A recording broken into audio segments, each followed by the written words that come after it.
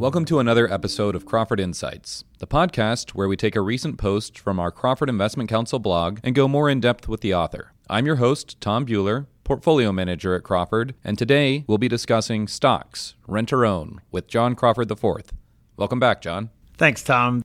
The title of this article is somewhat rhetorical in that Crawford believes in long-term stock ownership, but many market participants today are actually very short-term in terms of their time horizon, and so the analogy is that they're renting these securities as opposed to owning them, which is what we do at Crawford. Yeah, I can see why you made that analogy because the historical data shows the holding period's gotten shorter and shorter for most investors. What's driven that?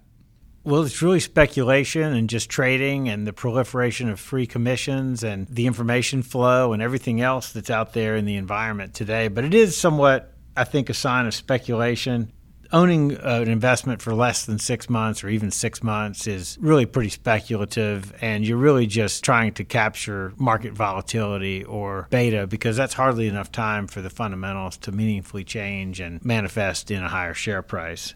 At Crawford, we believe in long-term stock ownership, and our average holding period has been 3 to 5 years for several decades now. So we continue to have a long-term orientation here, and we haven't followed this trend to shorter holding periods. Why have we maintained that over the last several decades? Well, it's just a much safer way to invest because you are identifying high-quality businesses with improving fundamentals, and you're getting paid a dividend while you wait. So the three elements of total return, dividend, capital appreciation, and valuation expansion, are all coming together to work to your advantage. And the best way to capitalize on this is by owning companies where you have a high degree of visibility and predictability on that fundamental improvement actually coming through. In your piece, you talked about this higher level of turnover leading to more volatility in the marketplace. Is that something we look to take advantage of?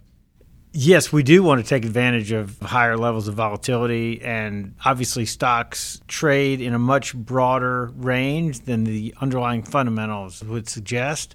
Part of that is emotion, fear, greed, but we can certainly, as long-term investors, take advantage of that and capitalize by entering securities when they're mispriced on the downside and then taking advantage of excessive enthusiasm and selling when they get overvalued. John, in your article, you talked about our total shareholder return framework, and we've done podcasts discussing this topic before. How does that factor into our longer-term holding period? Well, if you're a short-term investor, you're pretty much reliant on only changes in valuation because the fundamentals of virtually any business don't improve quickly enough to result in a meaningfully different share price over a quarter or two. So at Crawford, we're looking out on a 3 to 5 year time horizon. This gives us a much higher likelihood of success. It gives us more predictability and visibility because we are focused on these higher quality companies where you get consistency of earnings and dividends. And the longer term orientation also dovetails with the time horizon of most of our investors. I think, that's a nice point to make. We talked about why we're interested in taking a long-term perspective from an investment standpoint on the analysis side, but what benefits does that give to our clients? Well, I think going back to the title of the article, it's kind of the difference between renting an apartment or renting a house and owning a home. And so clearly there are some huge benefits that accrue to homeowners over time, including shelter, but also home prices tend to increase consistently over longer periods of time. And so that's the same phenomenon we're looking to take advantage of with long-term ownership of stocks.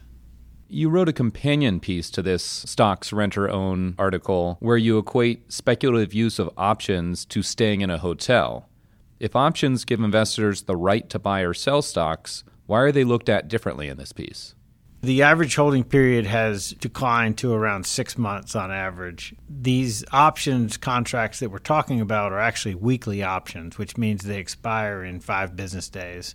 And many people are trading them intra-week. So they're really just flipping these options back and forth to try to take advantage of short-term movements in the market. So that's really the height of speculation and reflects an underlying level of greed within the marketplace. And generally when there's a lot of speculation and seeking of upside returns, that ends poorly for the speculators.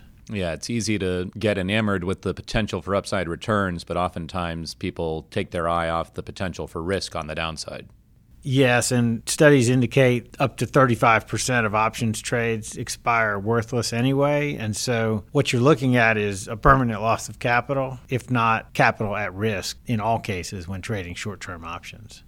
These people are not hedging with weekly options contracts. Right. Yeah, that's a good point. Options have been referred to as instruments of capital destruction. How does our investment approach differ? Well, as dividend investors, we know we're going to get paid something while we wait for an investment outcome to work in our favor, which is kind of the opposite of options, which are burning off their time premium over time. Options also offer more of a binary outcome where it's either going to be win or lose. And with ours, we think you can have a high likelihood of success just by earning the dividend and waiting for the fundamental improvement and then hopefully getting some valuation improvement. The American dream has never been about renting. You might also call our strategy one where it's a stay rich strategy. John, thanks for coming on and discussing this article with us today. I don't think a lot of investors spend much time thinking about holding periods, but it's something that can have a big impact on the investment's outcome.